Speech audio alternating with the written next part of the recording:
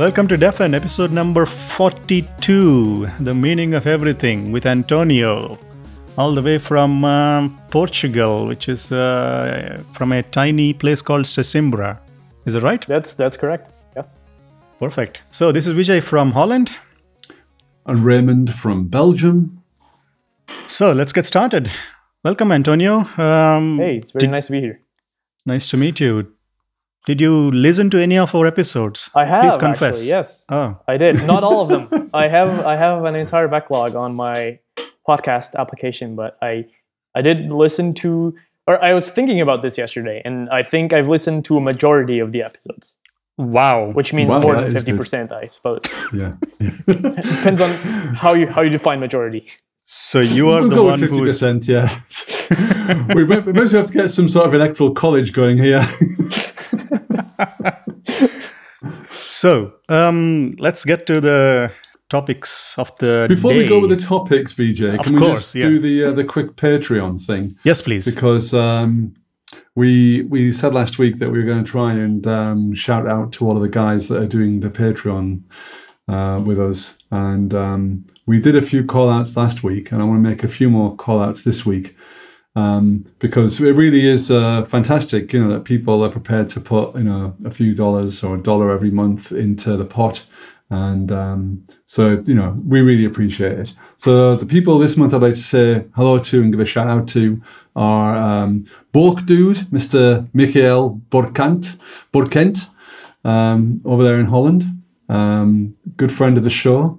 Dieter Comandera, Dan Boykis, and Jürgen Hotzel. Okay, so thank you very much. Thanks we really a lot. appreciate it. We appreciate your support, and let's hope we can get from 42 to 69. Yes. I think you might be setting yourself up for failure if you keep saying all these foreign names yourself. Oh wow! Okay. Because or like I'm saying, who should say them for me? I don't know. Maybe patrons could record their names, so yeah, that'll be so they come across clear. Because I'd probably butcher them myself too. Yeah, is what I'm saying. I think it's part of the deal. If you pay money, you get your name butchered on air. So. Oh wow! Oh yeah. I mean that makes sense. I mean, you're not paying anything, and you're getting your name butchered on air. So. Okay, there goes. I think 2 more patrons dropping off. I guess. Yeah. Screw this! We're out of here. Why am I paying for this abuse? Anyway. But thanks a lot. And I think it's episode number 42. It's been a pretty good run so far, I think. I think I was just commenting before we recorded, we started like 1960s Batman, and then the show became darker and darker. And then we've been making, I don't know, hopefully this episode is going to bring joy again into closure, and hopefully not pushing away people into camel, if you know what I mean. Oh my God. Yeah. So let's get started. I take that personally. So, Antonio, just can you give us your journey into closure? Yeah. So I think I started doing closure back in 2013. I was working this. I think a lot of people have. It's not uncommon to hear a story like mine, I suppose. I was doing a Java enterprise corporate JavaScript job, and I was losing hope and thought there has to be something else out there that can make me regain hope for programming and I guess computers in general. And I was actually really, really amazed when I saw Clojure and its design principles. But I think right out of the bat, I was trying to get started with ClojureScript, actually before Clojure.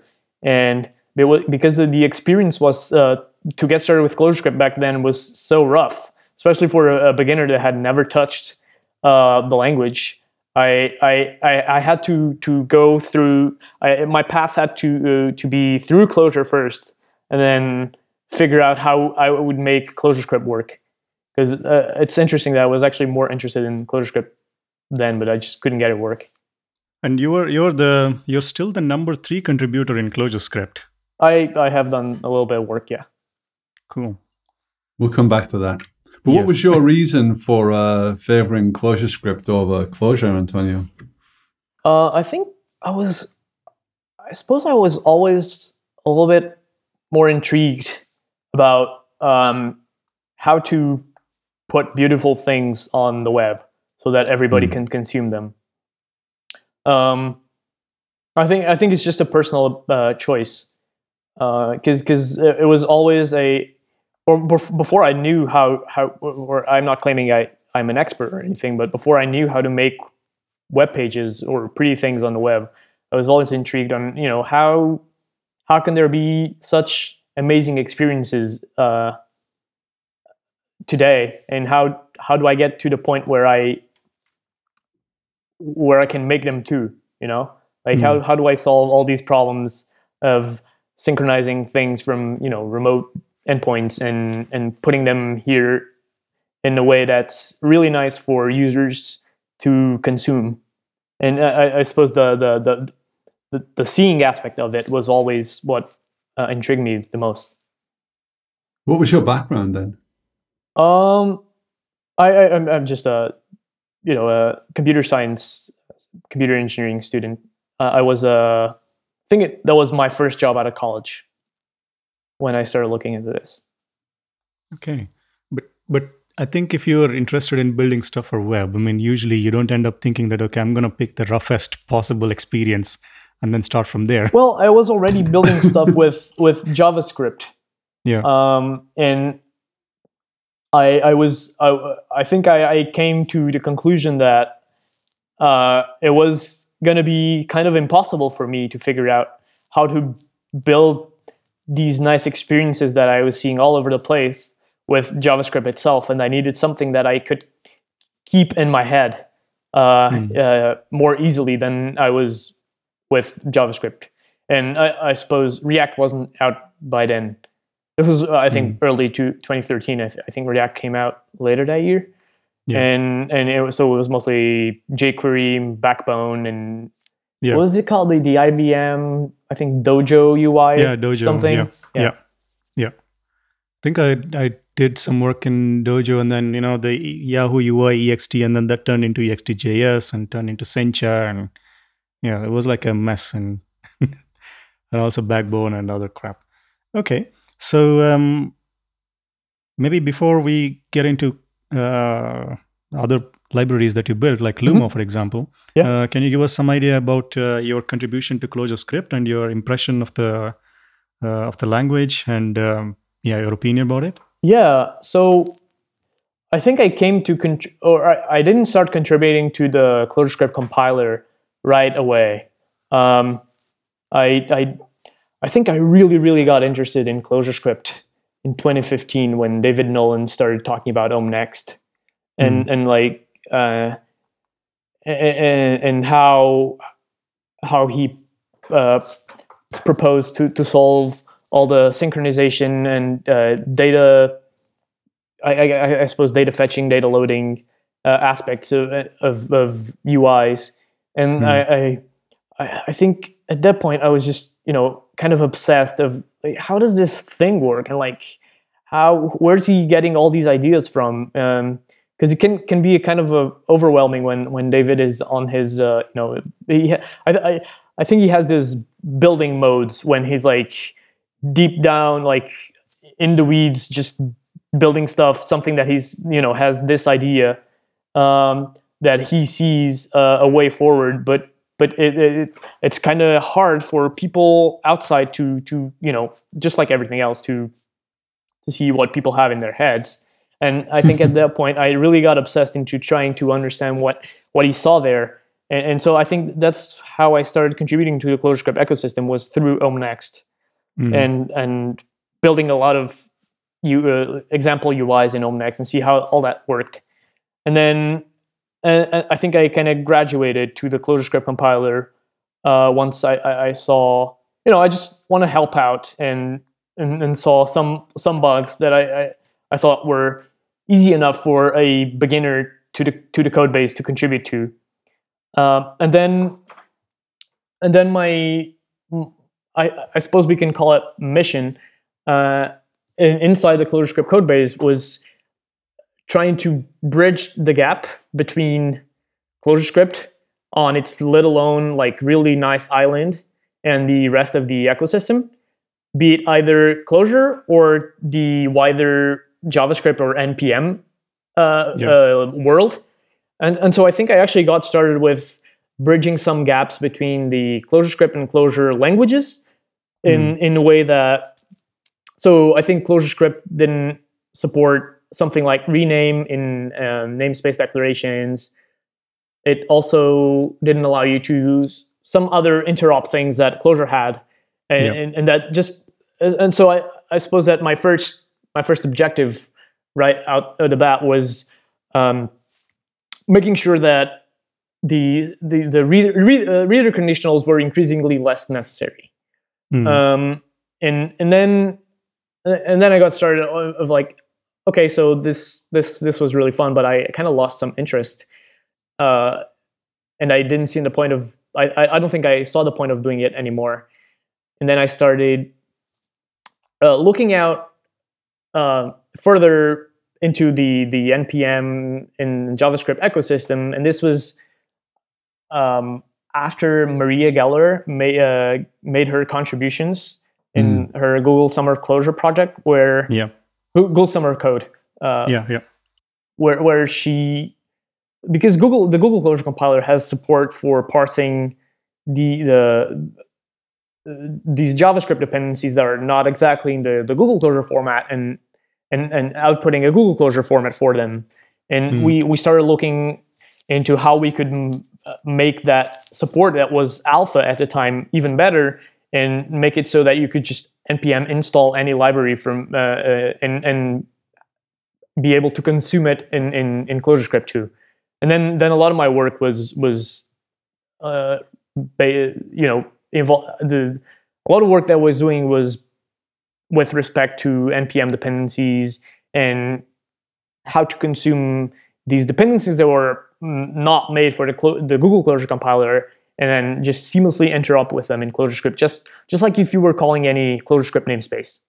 Yeah. And that turned out to be really, really harder than we expected. And it's still not, there are still some rough edges.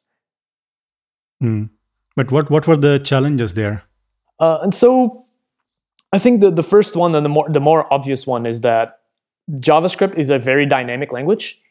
And the way you write JavaScript for the Google Clojure compiler to consume, because the Google Clojure compiler is this whole program optimizer that needs to see all of it in order to make assumptions and optimize and aggressively inline stuff, and also remove code that is unused.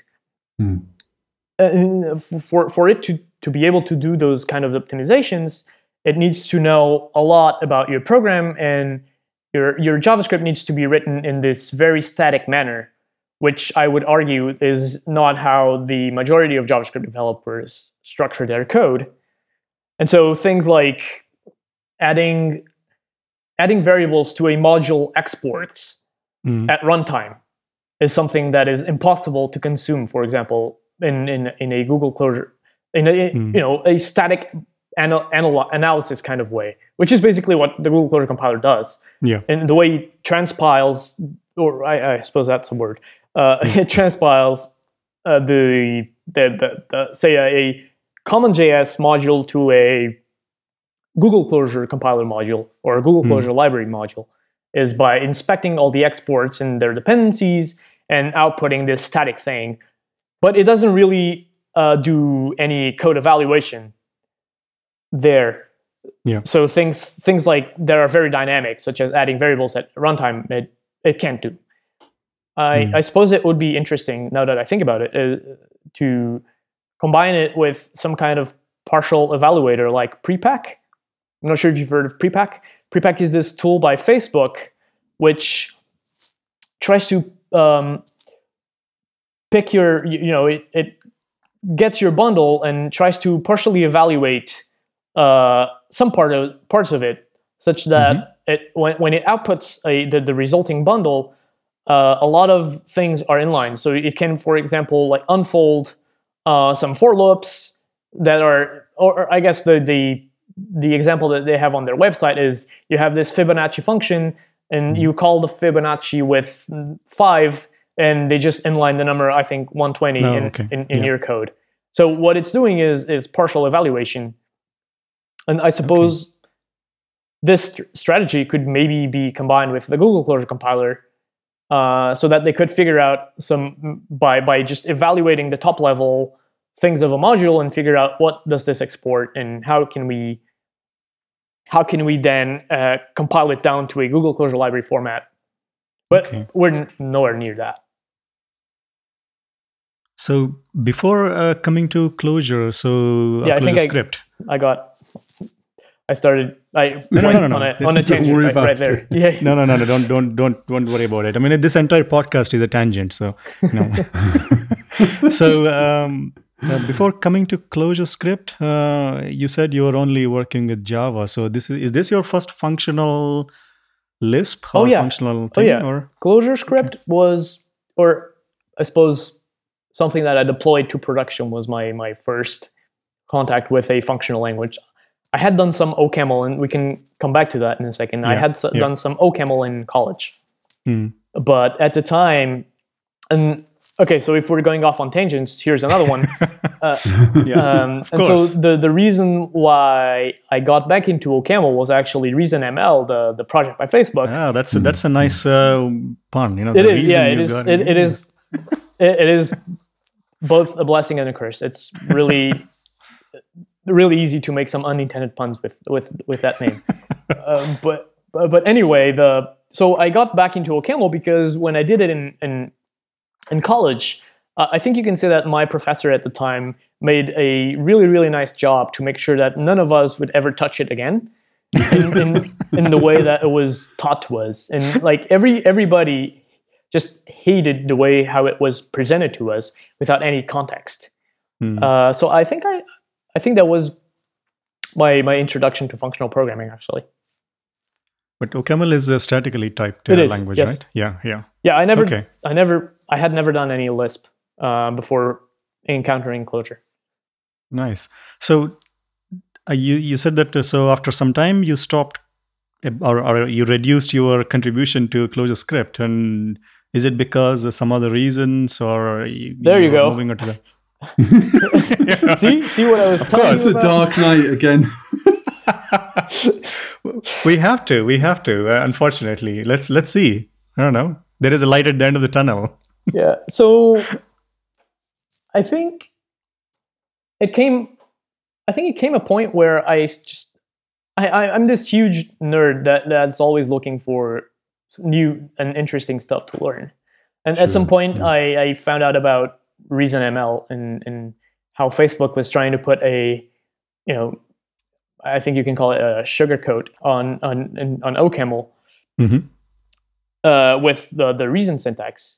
And this was even when I was contributing to ClojureScript compiler. But then again, is one of those things where if you live at the cutting edge of something, you have to expect to get broken tool chains and broken setups all the time.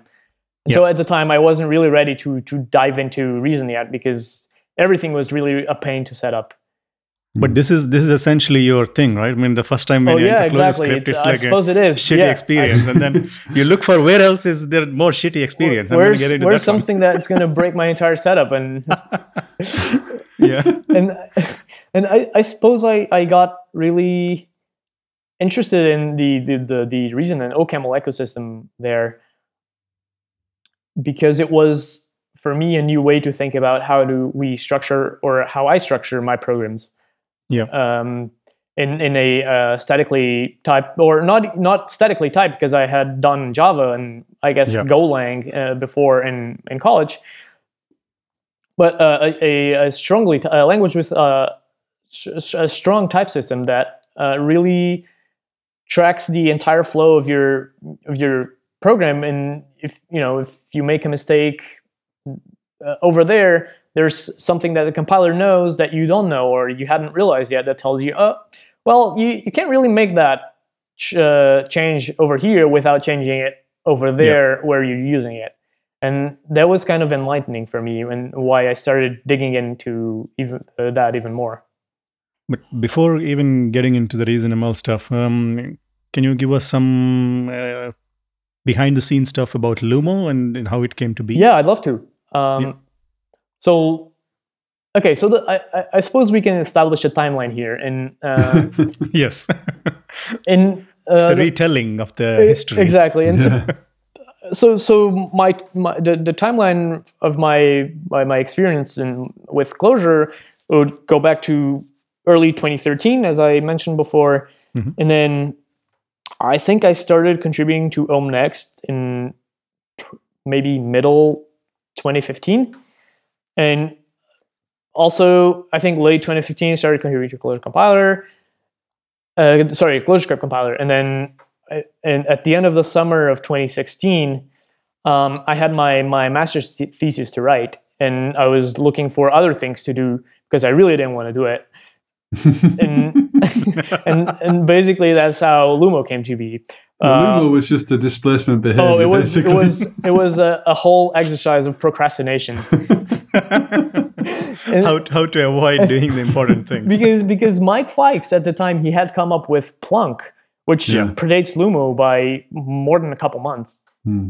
And I started, something that also really interested me at the time was the optional self-hosting ability of the ClojureScript compiler, and the way that you could just run ClojureScript and compile it without the need for a JVM.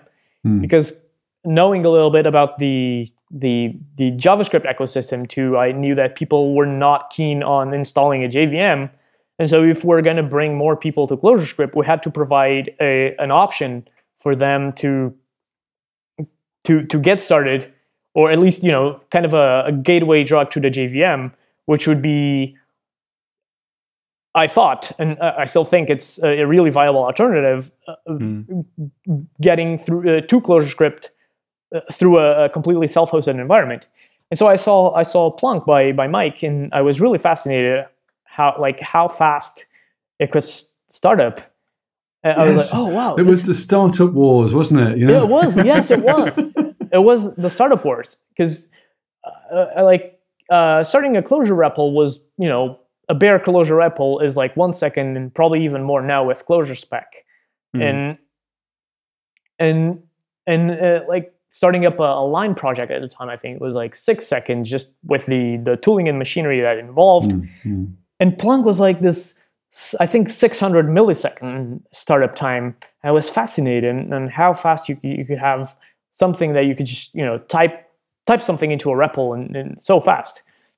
And Mike, he was really clever and made some other optimizations where he would show you a prompt without without even having loaded all the compiler stuff. So you could take it until load it. Yeah, so you could just start typing, and the time that you took to write something and click enter to evaluate it was a time that the compiler was loading in the background. Yeah. And so I think at the time it was like, well, I really like I'm really experienced in the Node.js ecosystem, and Mike did this thing that runs on top of JavaScript core. What if we had something that ran on top of V8, the Google JavaScript engine, and Node.js, and that could have access to any package in the npm ecosystem, and because it's running in Node, we don't have the problem of consuming libraries and needing to convert them from the common JS module type to the Google Clojure library module type, because we're already self-hosting inside this Node environment, so everything is already understood, because we don't really need to ship a bundle to somewhere else. And another goal was also, well, how can I be faster than Plunk? Of course.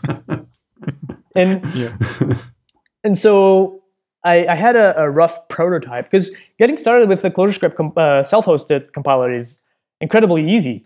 And David Nolan and Mike Fikes had put a bunch of examples out there that was, for me, that knew someone who knew ClojureScript at the time. It was easy for me to get started, and so I started looking into how I could make it work. And after, I think, a couple of days, I had a prototype running, but I had this compiled JavaScript bundle that I would run in Node, and I had to figure out, so how do I package this in a single binary executable that just like Plunk, so I can distribute it. And that's and I was still not happy with it, because it wasn't fast enough. It wasn't. So I think Plunk was, as I mentioned, 600 milliseconds, and I was at about 900 milliseconds startup time. And I was like, this is not good enough. I need to do better. Yeah. So Mike, actually, I think he deserves most of the credit for me being faster than Plunk, because he mentioned to me, well, if you're running on V8, there's this little known thing that is really cool about V8 that are startup snapshots. And so what startup snapshots are is, when you're compiling V8 and compiling Node.js, you can tell V8 to load this JavaScript file that you give it. It will load it in memory, deserialize the heap into a bytecode file, and include it as part of the binary. And whenever it starts up, it just needs to deserialize that bytecode into memory again. And you have the same state that you had when you loaded the file at compilation time. Right. So basically what happens when you start up Lumo is V8 behind the scenes is doing this deserialization of the heap. So you're not really parsing and executing any JavaScript, which made it at a time start up in like 150 milliseconds. Wow. And so then I was happy. Super cool. But what is the next step? I mean, before we go into that, though, just stick with them for a second, because I think you got some adoption for like scripting environments, didn't you? Because that's the other nice thing about things like Lumo and Plank, especially Lumo, I think, because it was the other thing I remember about Lumo, which was quite interesting, was the fact that you could run on Linux as well as Mac, and you can run Windows. Yes. And so it was because you're following Node, essentially. Yeah, exactly. So again, I do not deserve any credit for any of that, because I'm just piggybacking on what Node.js does. Well, you get credit for doing it. It's okay, Yeah. No, I mean, of course. It's incredible to me how we're always standing on top of the shoulders of giants. Especially because V8 is this platform where billions and billions of dollars have been poured into. Yeah. And I can just take that, use it to make some people, like this niche crowd that is into weird Lisp languages, happy with something that is the result of billions of dollars. And I think that's why I'm saying, those people do deserve a lot of credit. Because I just made it work with this little bracket syntax that we like over here. Yeah, but that's what you want. I mean, that. There was the whole point about JavaScript was, according to Rich, and I think in general everyone knows this, is that Java rocks, but JavaScript reaches. And so the fact that you made it reach, you made ClojureScript reach on a command line to different platforms was I thought that was pretty important. That was pretty good. Yeah, Windows support was actually, Windows support is generally something that is really hard for, or at least something that is disregarded for a lot of people and that are doing developer tooling. And Windows support was one of the goals. One of the primary goals for Lumo was, I'm not going to ship this until it works on Windows. And even though I'm not a Windows user myself, I still wanted people who are running Windows to have the option to have Lumo available to them. And so I think you know how it goes. Whenever the 90% of the time is spent doing the last 10% of the work. Yes. And that was Windows support for Lumo. Well, isn't it turning around the other way now though? Because let me just go on. Yeah, sorry. I thought say one more thing. Yeah, please. Which is I really need to publicly thank the Berlin Clojure user group, because that's where I initially announced Lumo. I contacted, I think, Paulus at the time, who was running the meetup, and I asked him, well, can I come speak? I have something really cool to show. I want to talk about self-hosted ClojureScript. So you're kind of really bearing the lead there, but it was a really cool day. I announced Lumo at the meetup, and it got incredible reception. And those people are really, really nice, and they're an incredible group of people. So thanks. Yeah, Excellent. of course. I mean, we have, I think, highest following in Germany. So we are very popular there. Oh. Practically like big celebrities in Germany. Wow. Yeah. I mean, I was there a couple of weeks ago. I didn't get any paparazzi, but I'm suppose they're hiding somewhere. But I see. Sure. But anyway, it's really cool that I was actually asking about the future of Lumo. Like where do you see it? And maybe before even we get there, I think we kept talking about Lumo. What is the elevator pitch? What exactly is Lumo? Maybe just say like one thing about it. So Lumo, the way I tell it is, because there's still one missing piece that I need to talk about. But the elevator pitch is basically Lumo is this this fast cross-platform ClojureScript environment that you can have like at your in a one click. It's one click away from you to install it and get ClojureScript running anywhere. Yeah. So all you need to do is npm install Lumo. I suppose -g Lumo -cljs and you're off to the races. Awesome. That's awesome. That's an awesome beginner experience. I mean, that's got to be said. That's that was the goal. And also it's incredible how like you put something out there and then people start using it in all sorts of ways that you never anticipated. And so my friend Victor from Sweden, he's running this company called Pelaxa, and they're doing I really don't want to get this wrong. So I think they're doing a smart device for people who are chronically ill to take their medication, because if you've just come off of an organ transplant and you miss like 2 pills in a row, you might just reject the organ outright. And so they have this smart pillbox that is connected to your phone somehow, probably Bluetooth or Wi-Fi, I'm not sure. And you get a notification every time you got to take a pill. And so he mentioned to me that the way he was building the firmware for the smart pillbox was, I'm not sure if he's still using it, but initially he put a Lumo script, and that's how he was doing it. And I was like, that's amazing. And like, I never imagined that Lumo could be used for that. And other people are orchestrating CI builds with Lumo, and that's also really cool. And there's some more use cases that are also cool. So Juxt in London, they were developing this replacement for make and make files using ClojureScript. They call it Mach. And using Lumo. Nice.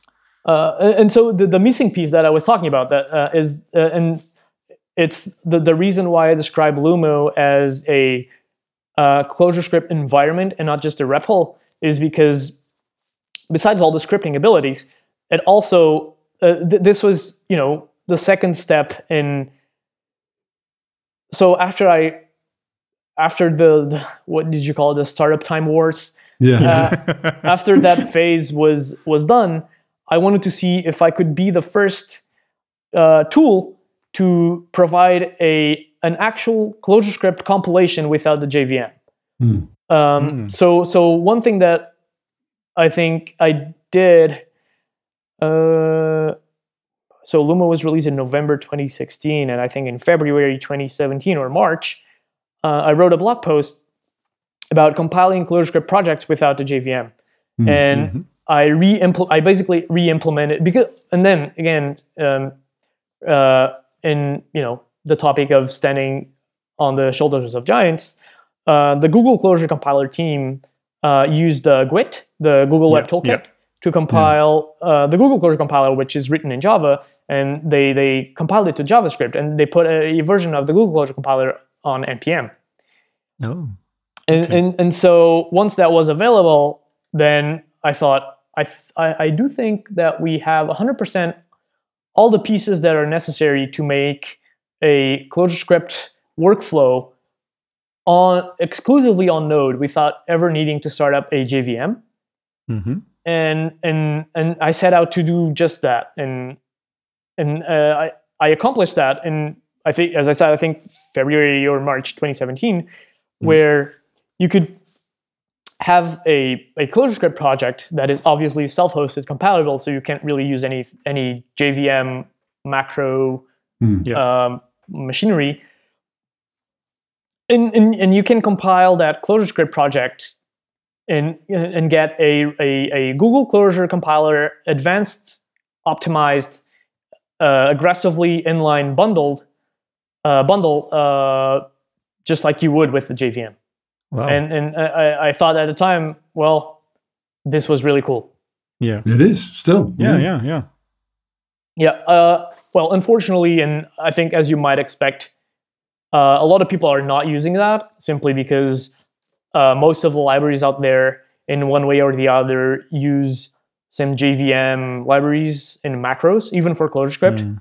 So the number of libraries that are self-hosted compatible are still, I think, in minority. So there might be people using it, and if you are, please reach out. I want to know about it. That I don't think I know anyone who's using Lumo to compile for this use case. But is the macros or the macro support? Is the macro support the only missing piece that is going to stop people from not using this? By macro support, I want to clarify that macros are still supported in self-hosted ClojureScript. You just cannot use any standard, Java standard libraries in macros, just like you would in ClojureScript. And I think taking a step back is macros in ClojureScript are defined in Clojure because the ClojureScript compiler is written in Clojure, and it expands your macros in Clojure as part of the analysis process. And so you can't use macros that take advantage of Java tooling and libraries in an environment where there's no JVM running. Okay. But you can still write macros in self-hosted ClojureScript. So that is one of the limitations. I suppose another one could be that while the JVM is optimized for throughput, you could say that generally JavaScript engines are optimized for latency and time to first execution or something. But but they might not be as fast, and they're generally not as fast as Java, simply because Java has all the information about types at compile time, so it can make all the necessary decisions. And the consequence of that is that compiling ClojureScript projects with Lumo, and especially with the Google Closure compiler on JavaScript, takes a longer time than compiling the same project on the JVM. So I've seen a very small project in compiling a very small project with advanced optimizations in Lumo take like 60 seconds, whereas it would take maybe 15 seconds in the JVM. Okay. So what's next for Lumo? So right now, I think a couple weeks ago, I released a version of Lumo that is up to date with the latest version of the ClojureScript compiler. So it's running the latest ClojureScript compiler, but I have officially stopped working on it, and I would love if people who want to see Lumo keep getting updated and squash some bugs that it certainly has. Yeah. To come forward and reach out to me and say that they want to be a maintainer, and I would gladly talk to them and coach them and mentor them through the Lumo code base and build process, because I have lost interest. For me, the things that I set out to do are done, which is the startup time in the ClojureScript compilation. And now anybody that would basically want to carry the flag forward, they're more I would be more than happy to welcome them into the project and help them do that. Yeah. That's really good. I mean, you don't, just because you start an open source project doesn't mean it's saying you have to own it for life, Yeah, exactly. I certainly don't want to see it bad. I want people to keep using it. Sure. I'm just not going to be the one maintaining it anymore. Yeah. But how challenging is it to maintain it, or do you have like a kind of a vision or a roadmap for it in the next 6 months, 1 year, 2 years or so? I do think it's been pretty stable since its beginning, and with the exception of the compilation workflow. So the last thing we were talking about, which was alpha for some time, and then Andrea Ricciardi and I made some more improvements to it, and I think it's now pretty stable. It might not be up to date with the latest ClojureScript compiler, or the way it does things. But other than that, for the workflows that people have been using Lumo for, it's been very, very stable. And so I think that the roadmap for that is just keeping up to date with ClojureScript, fixing some bugs which generally appear at the boundary of the interop with Node.js, and keeping also the Node.js version up to date so that people can use the latest Node.js features. Yeah, makes sense. That's fantastic. So, so from Lumo to next step, where are you right now? So right now I'm really interested in working with OCaml. I got into OCaml through the ReasonML project, and that's why I started and still contribute to the ReasonML parser and preprinter and the entire toolchain, even though I'm mostly using OCaml syntax nowadays. And the reason for that is because I see it as a really viable alternative to get people started into liking functional programming and strongly typed functional programming, which is something that I really have come to appreciate. And so that's the area where I'm most active now and more interested in. So are you going to go work for Jane Street Consulting? Are you? Well, you never know. I don't really see myself working for Jane Street, but who knows? I'm just trying to think of any other company that. Right. So I think Facebook obviously are as well. Yeah. I think Facebook is using OCaml a lot for their internal infrastructure. ReasonML is actually powering more than 80% of Messenger.com now. Right. Okay. On the front end. Okay. So if you're if you use Facebook and Messenger on the web, you're using an OCaml project. Yeah. I mean, the thing I've found interesting about OCaml in the past few years, which makes me think it's a very interesting language as well, is the unikernel stuff that's been coming out of the Mirage project, and also was now in all the kind of native sort of Docker stuff. So what kind of use cases are you looking at the moment? Obviously we're talking about a big range of possibilities here. So what kind of things are you getting excited about with OCaml? So the reason why I got into OCaml and I was trying it out for a little while, and then the thing that really got me hooked was that I saw in OCaml the thing that I saw in Clojure when I initially got started, which is it's a language that has been in which all the design decisions have been thought about and have been carefully considered for a long time. And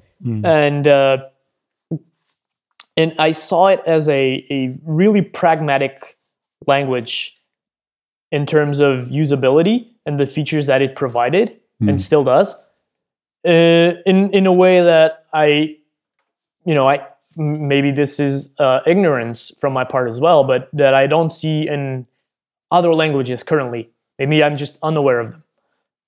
And that's really what got me hooked into OCaml.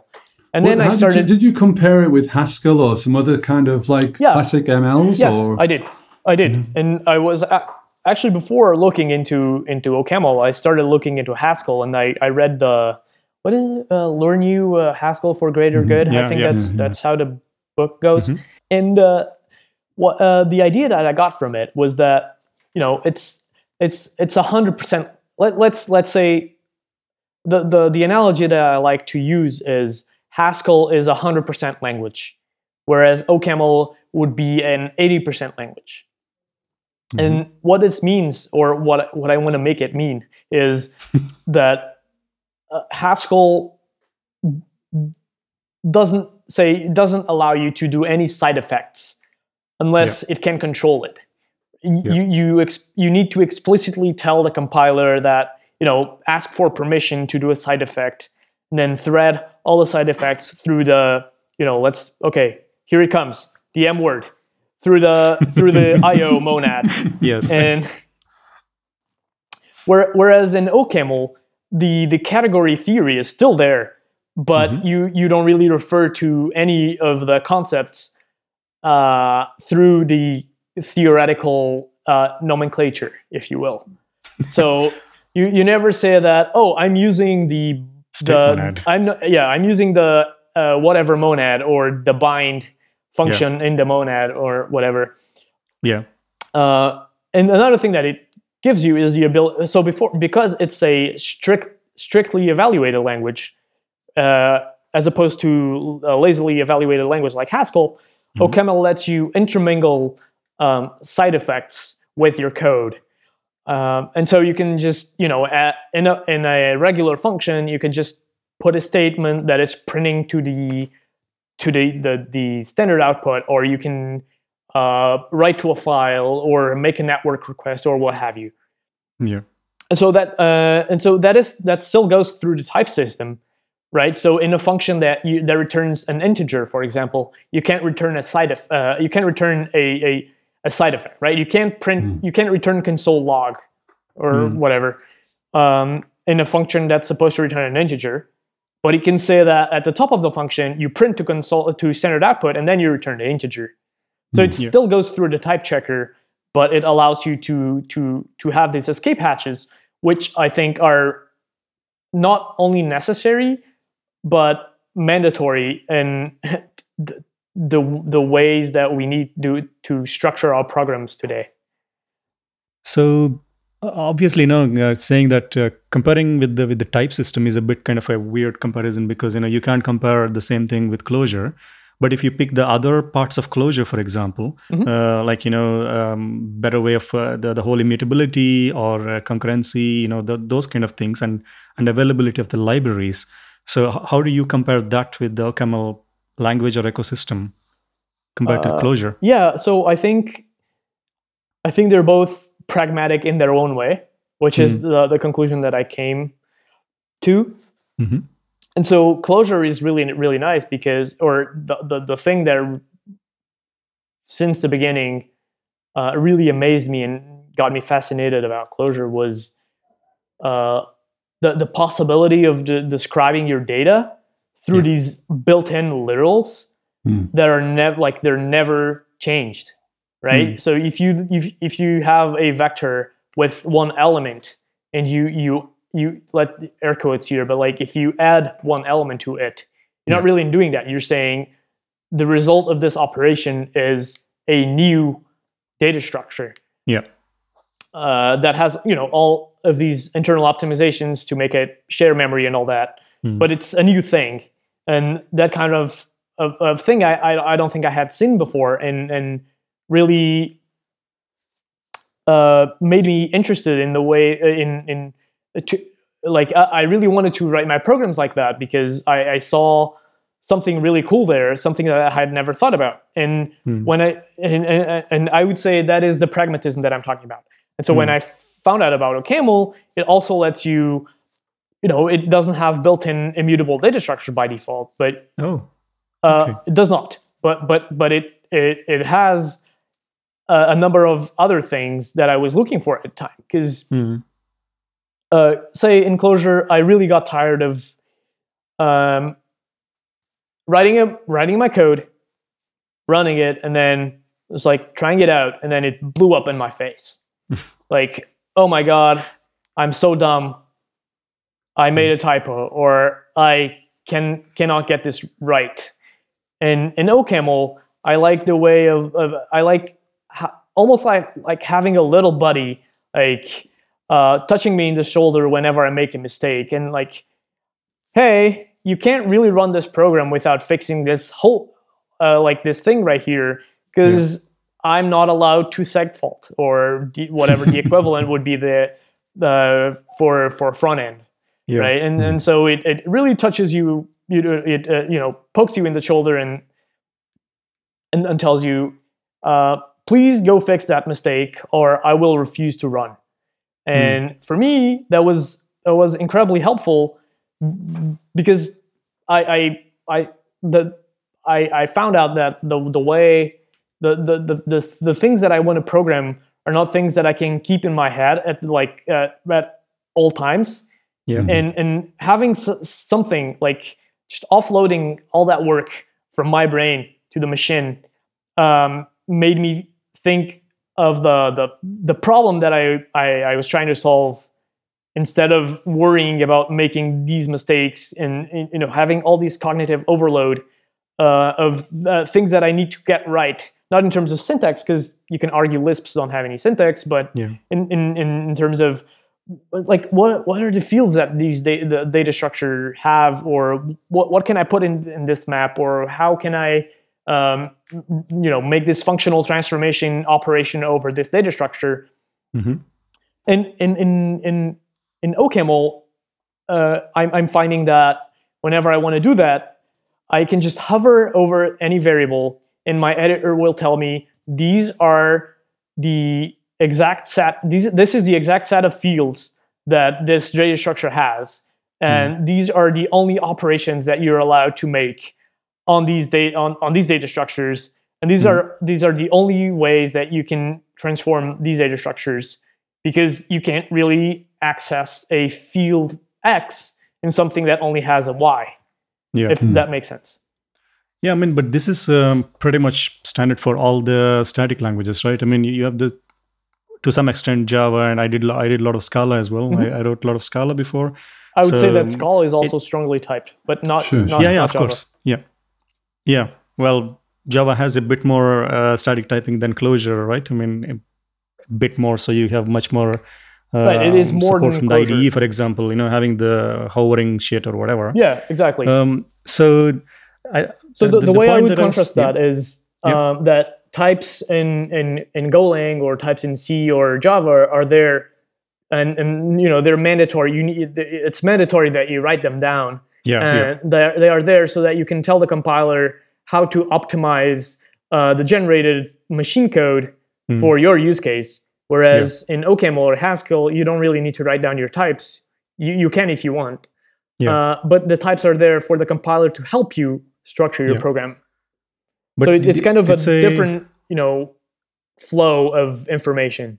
Yeah, exactly. So, and also the development experience is a bit different, right? Because in Clojure, in Lisp, you'll be more like rappelling constantly, and then trying to write one function and then get it run. That's running nice, and then move on to the next step. But in the case of Haskell or Scala, for example, that I'm used to a bit, it's like it's not the same experience. I mean, it's like the whole thing needs to compile or not. Compile or what is it? Write, compile, run cycle. Yeah, exactly. And something that also annoyed me is and maybe this is going off on a tangent again, is Clojure's startup time, because the whole REPL thing is really, really cool I would argue that is really, it doesn't serve a lot of use cases, or at least it didn't serve mine. The way I generally write software is I'm constantly switching between Git branches.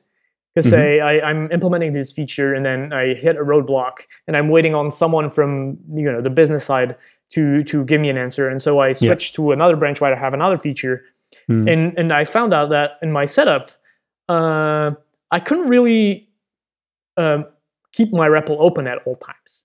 So in Git branches where you say remove a file or you add a new file, and I think those are the most problematic cases.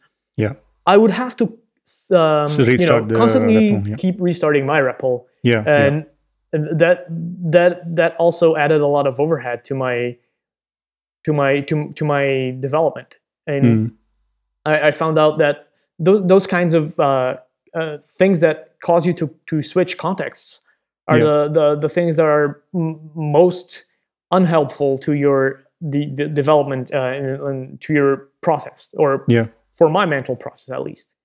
And how about the libraries and the tools and ecosystem and deployment and debugging? Because we keep talking about language level stuff. Of course, I understand language is the baseline for everything, but most of the time the challenges are integrating with external system. Most of the time the challenges are how do I deploy this shit? How do I monitor this thing? Those kind of things. So how is that on the other side of the pond, so to speak? Right. So Ray was asking about unikernels and the deployment scenarios.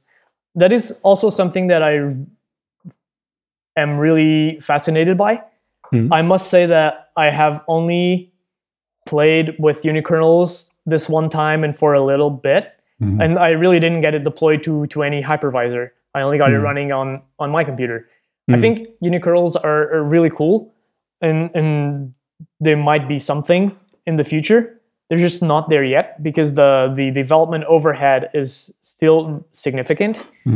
Because choosing the packages. Exactly. Yes. So whenever you're deploying your a server to a cloud provider, you can just use time in your logs, or log to disk, or have them send socket packets, or send packets via a socket.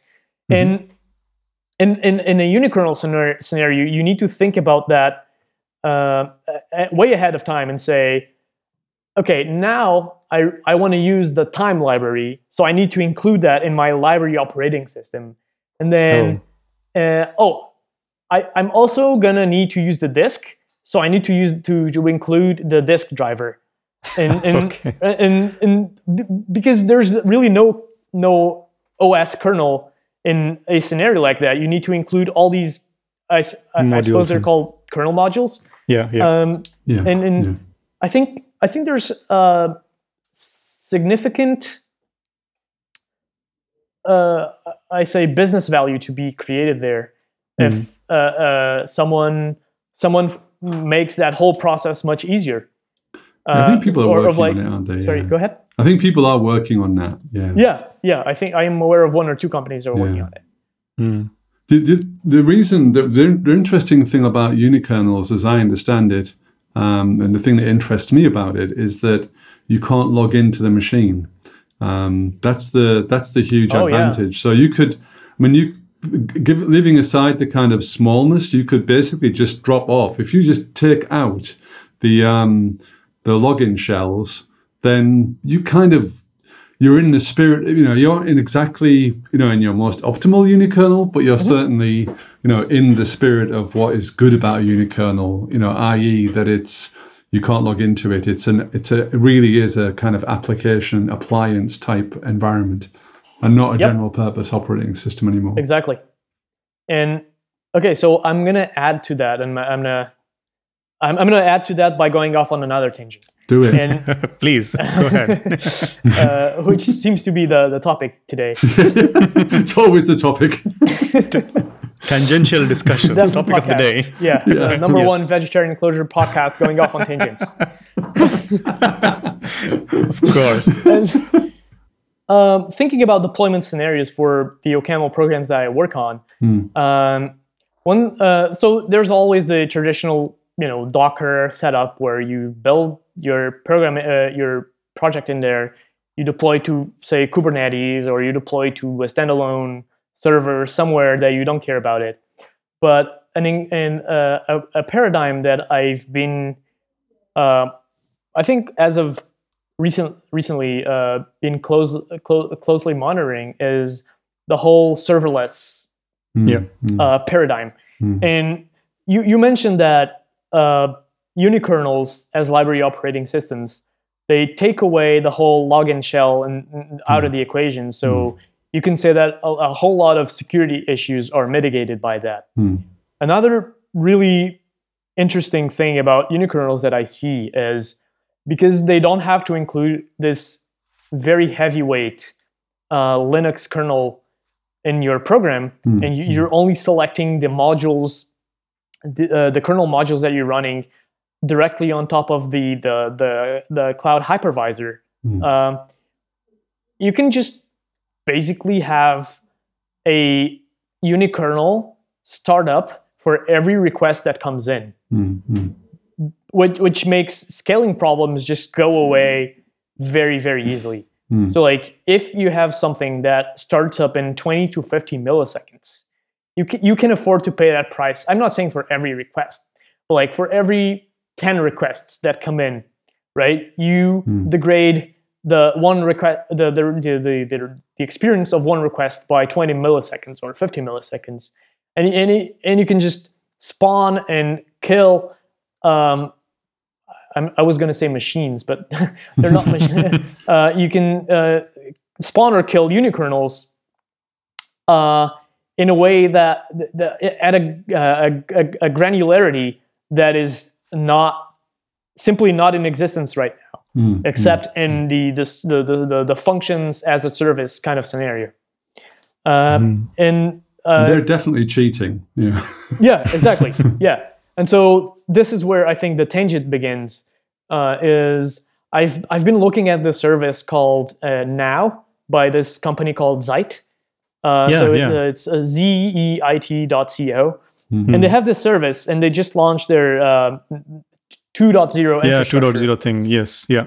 Which is basically embracing lambdas and AWS lambdas, so functions as a service all over.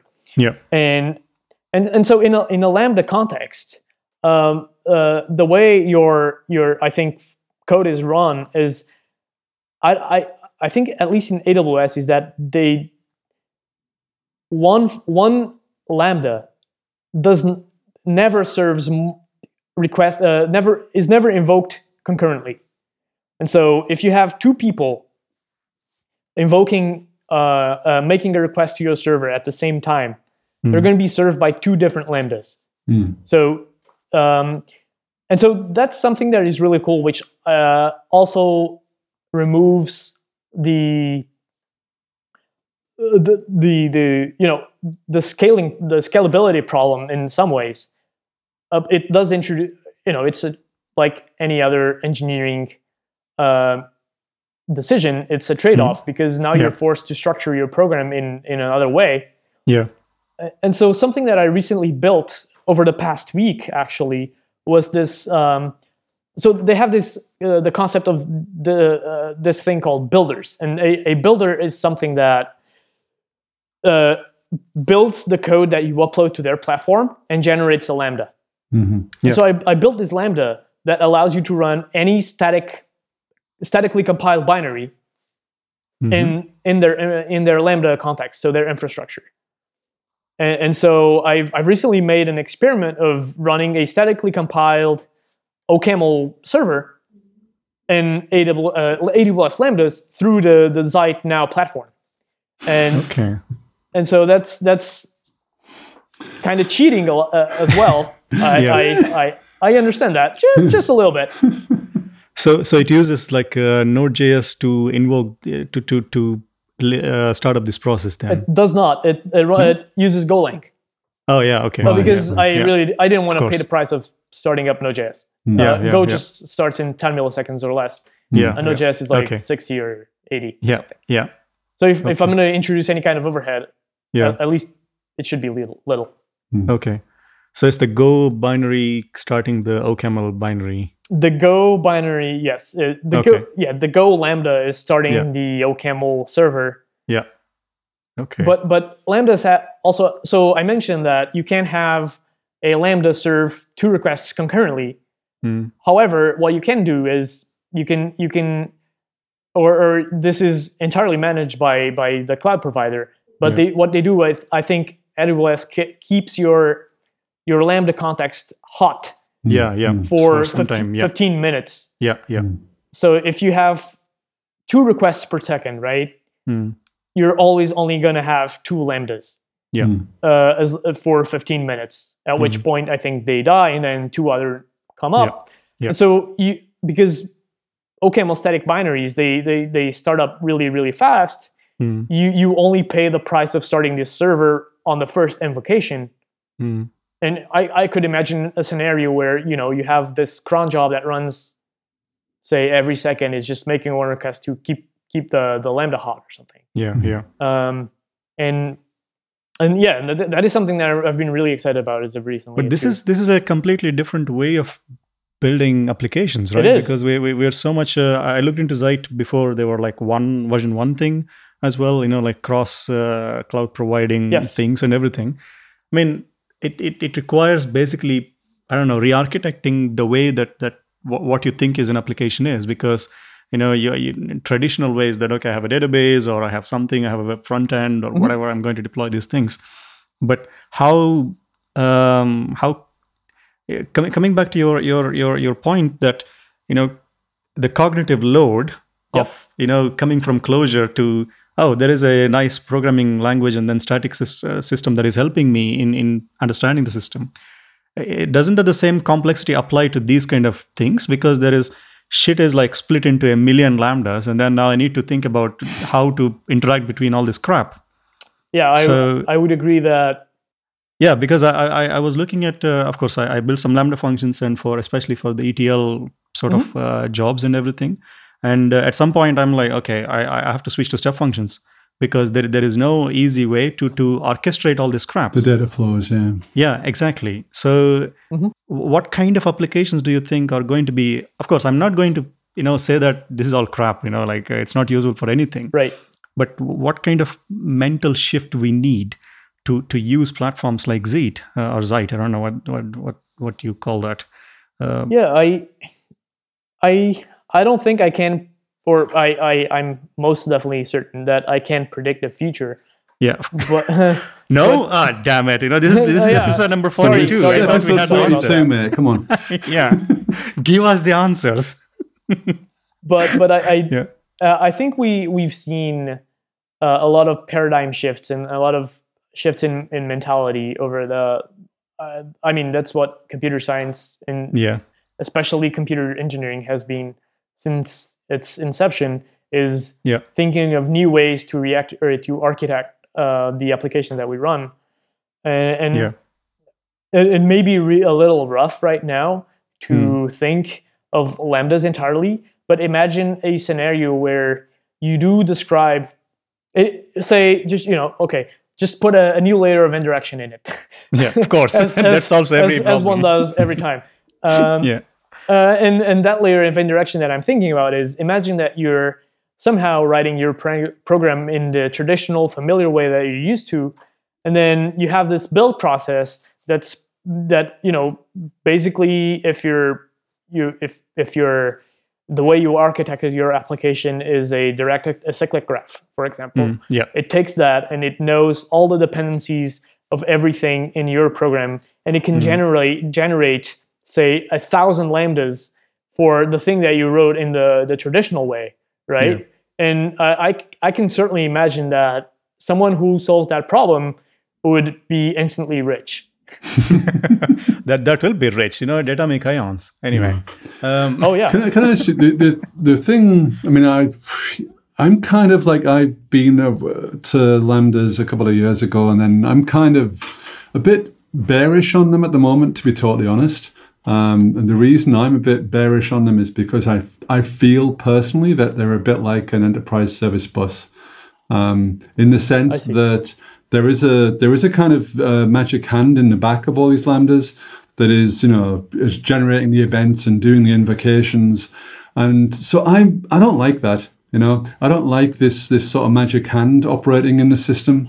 So this is why I'm kind of down on it. I think the concept of highly parallelized and distributed programming is totally awesome, but the Lambdas seem to me like they're not right. So, I see. Yeah, I mean, I'm also. Everyone's entitled to their own opinion. I want you to defend yours against mine. I'm not saying I disagree or I agree. I actually, this is actually the first time that I've been messing with Lambdas. Right. So I really can't be considered an expert in the matter. So I'm gonna leave your opinion as you laid it out, because I really don't have a comeback for that. Okay. No, I like the unikernel concepts though, because the unikernels are independent and they're the way I've been thinking about Lambdas so far, as I've mentioned, I don't have I have zero to very little experience with them, is only in the context where a Lambda is attached to what AWS calls the API gateway, which is they're invoked. Yes. Or the event that they receive is effectively an HTTP request. Yeah. And that is the only concept, the only context to which I've been exposed. So I can't really say anything else. But in that situation, which I think is a very, very useful situation, any kind of network request is a very useful, you want to respond to that network request. Mimics the use case of unikernels. And that's the way I've been thinking about them. Yeah. But the nice thing about the unikernel HTTP request is you basically get, like you said, a full stack response, that's just impromptu, ad hoc generated. You haven't got all these fibers to go through and all these orchestration layers and all this other shit to go through. You just deploy your stuff somewhere. You make it essentially listen on an endpoint, and then the operating system just starts it on as needed. And that's the only glue that you need. Essentially something listening on a network socket that can call into your system, which I like the bare bones aspect of that. Yeah, maybe Lambdas are a means to an end, in a way that there's something that needs iteration, and they're not their final form. Who knows? Maybe in the future we'll have something like what you're describing, that was an iteration on top of what Lambdas are now. Yeah, I mean, I listened to the Mirage team, and that's what their kind of vision is. So Yep. Yeah, that's definitely a very, very cool project. Yeah.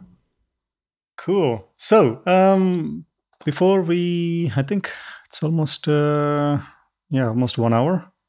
It's past an hour. Pretty cool. Okay. So,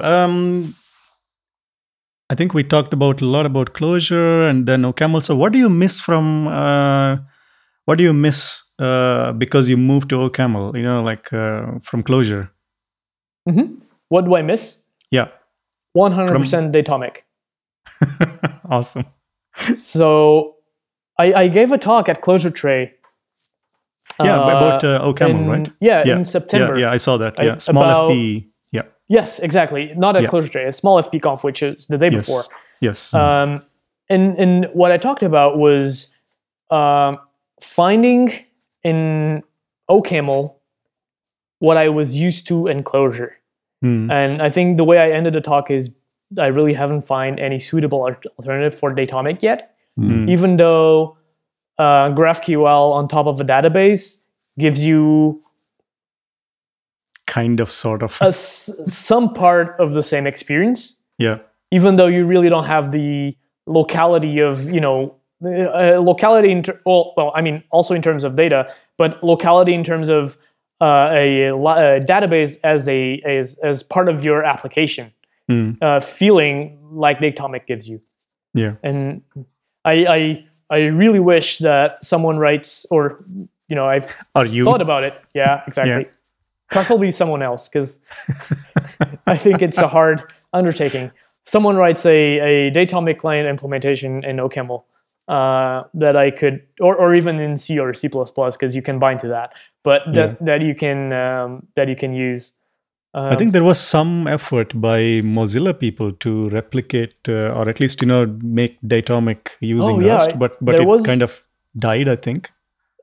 What was that project's name? Mentat, maybe? Yeah, something like that. I think that's dead in the water. Yeah, but it disappeared pretty quickly, I think. I don't. I think they killed it, but I haven't looked.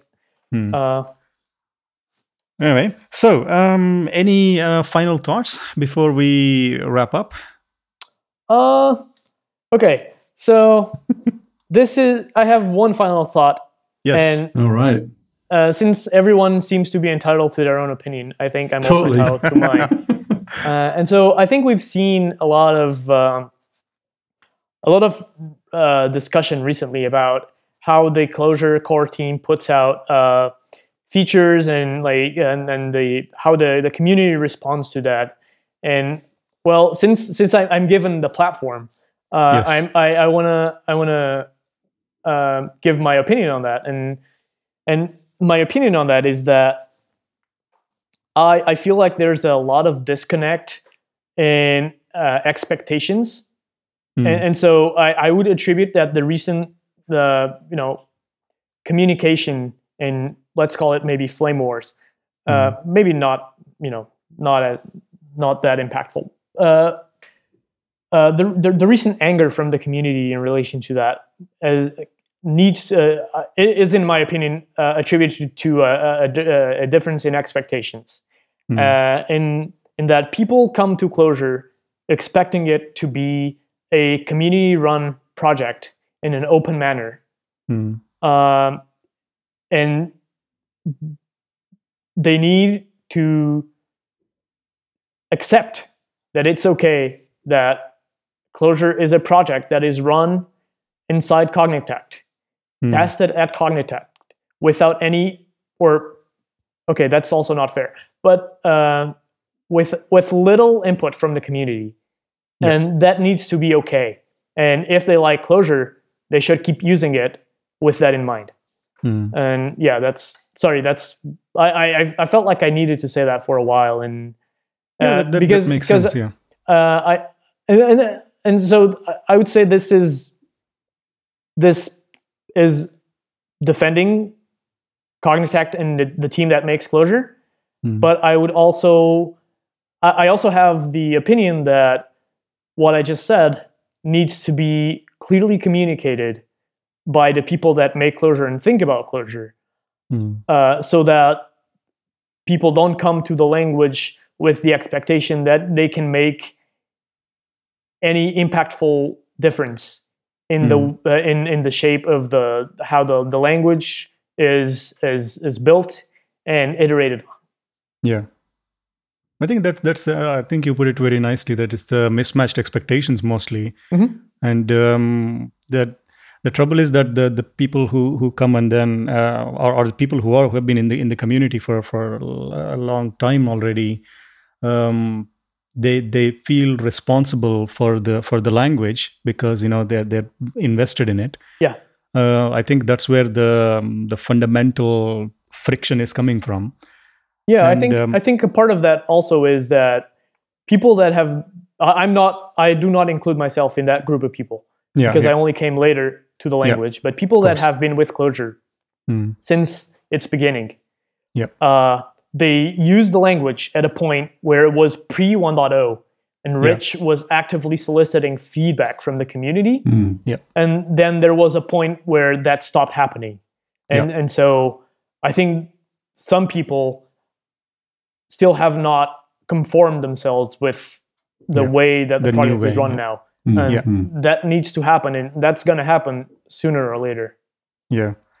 I mean, I think I understand that most of the toxicity is on Twitter and everything. I mean, I don't read Twitter shit, so I don't care. I only Right. I only show up there to retweet some things or talk Or about some Twitter things that is- I'm doing, and it's like worst platform ever to have any kind of reasonable discussion.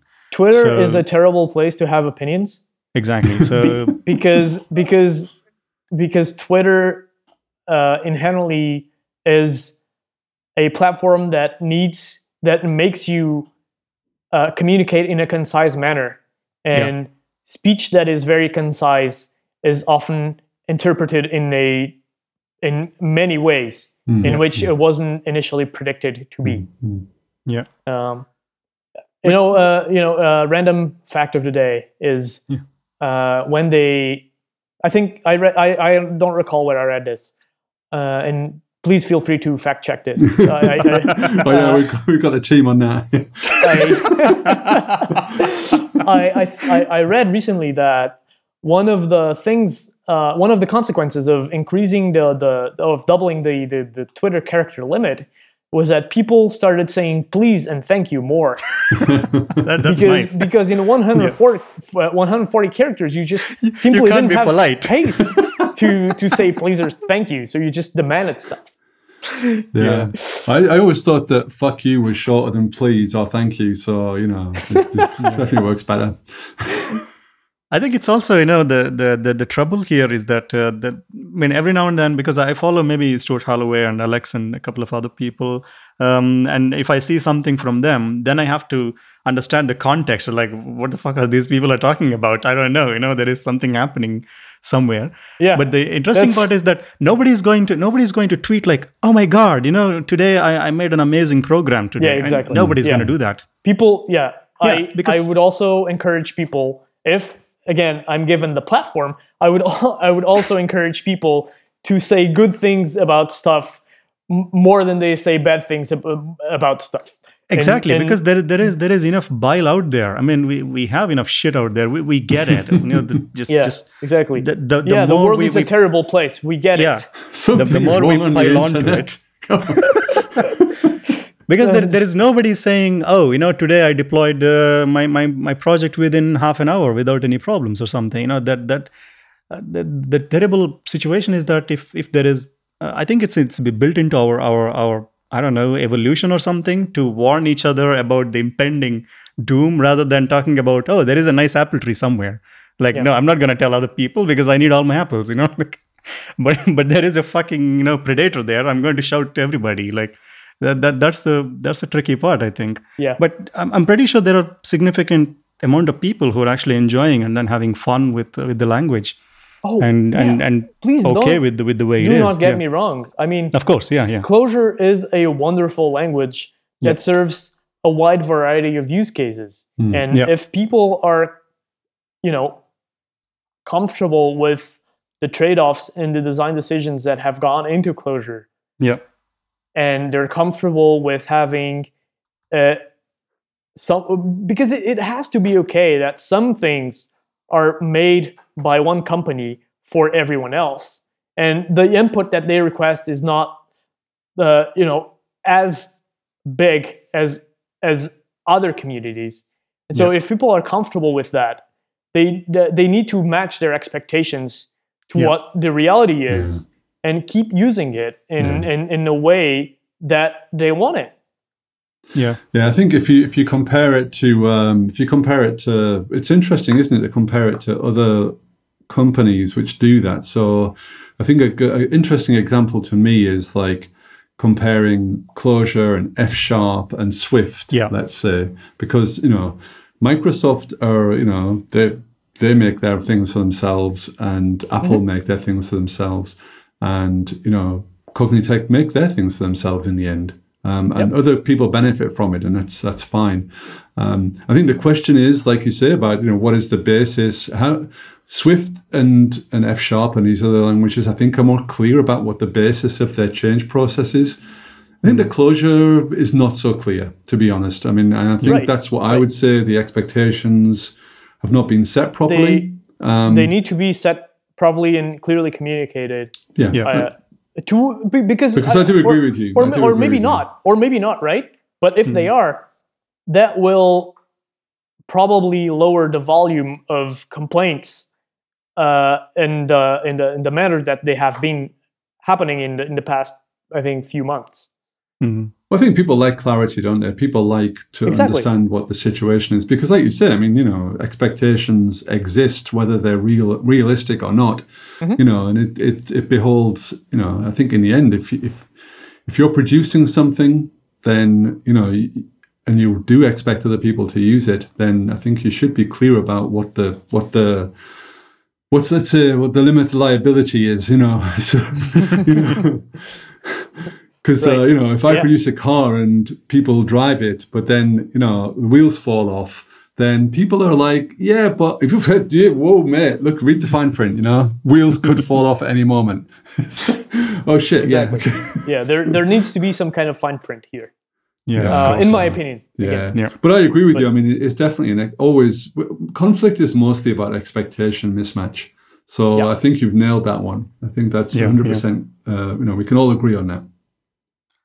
Awesome. Perfect. So I think harmony in episode 42. Exactly. Finally, we come to a stasis. Like a nice equilibrium. Thanks a lot, Antonio, for joining us. Thank you for having me. It's been a pleasure to talk to you, and hopefully somebody will pick up Lumo. It's not going to be me. I hope not. That's also fair. I don't think I'm smart enough to pick up that level of. I don't think startup. It's about the smarts, really. Okay, then I have to poke you in Portugal, and then learn a couple of things from there. But it's a very mature thing to do. That you built a project and you're wishing it well, and then you're trying to you're reaching out to give it to a next whatever we call succession, next in line, whoever that may be. Yeah, exactly. So hopefully you will ride the camel long enough, and then get back into Clojure, or maybe share your thoughts, and good luck with all the stuff. And just before we close, I have a small announcement about Dutch Clojure Day. So we are going to, this is like the 4th edition of it, and we do have a lot of fun there. I'm a co-organizer for this one. This next year it is going to happen on 6th of April on a Saturday in the center of Amsterdam. And this is the nice thing about the community. I mean, we have 150 spots available. It's a free event, so anybody can attend.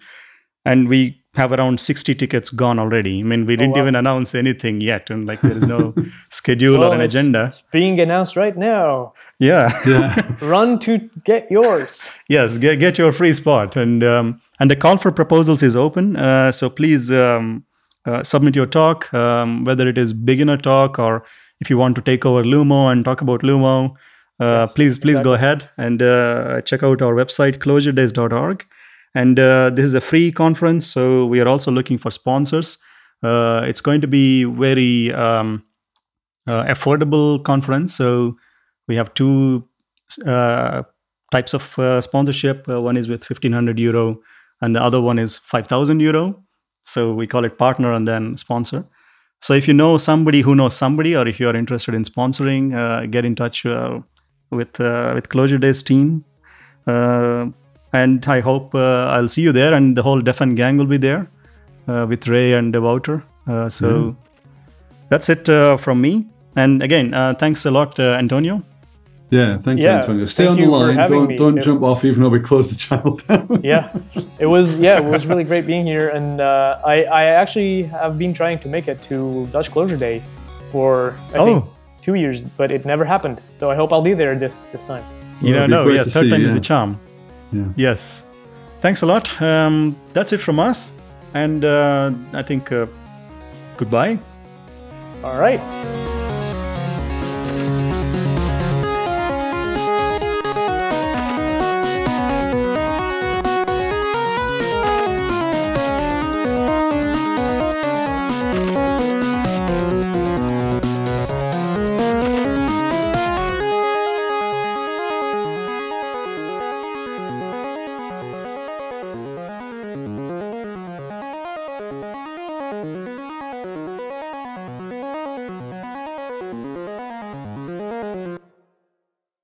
something that didn't come up during the podcast though is that I'm an Emacs user. So I'm an Emacs. So yeah, take it, Ray.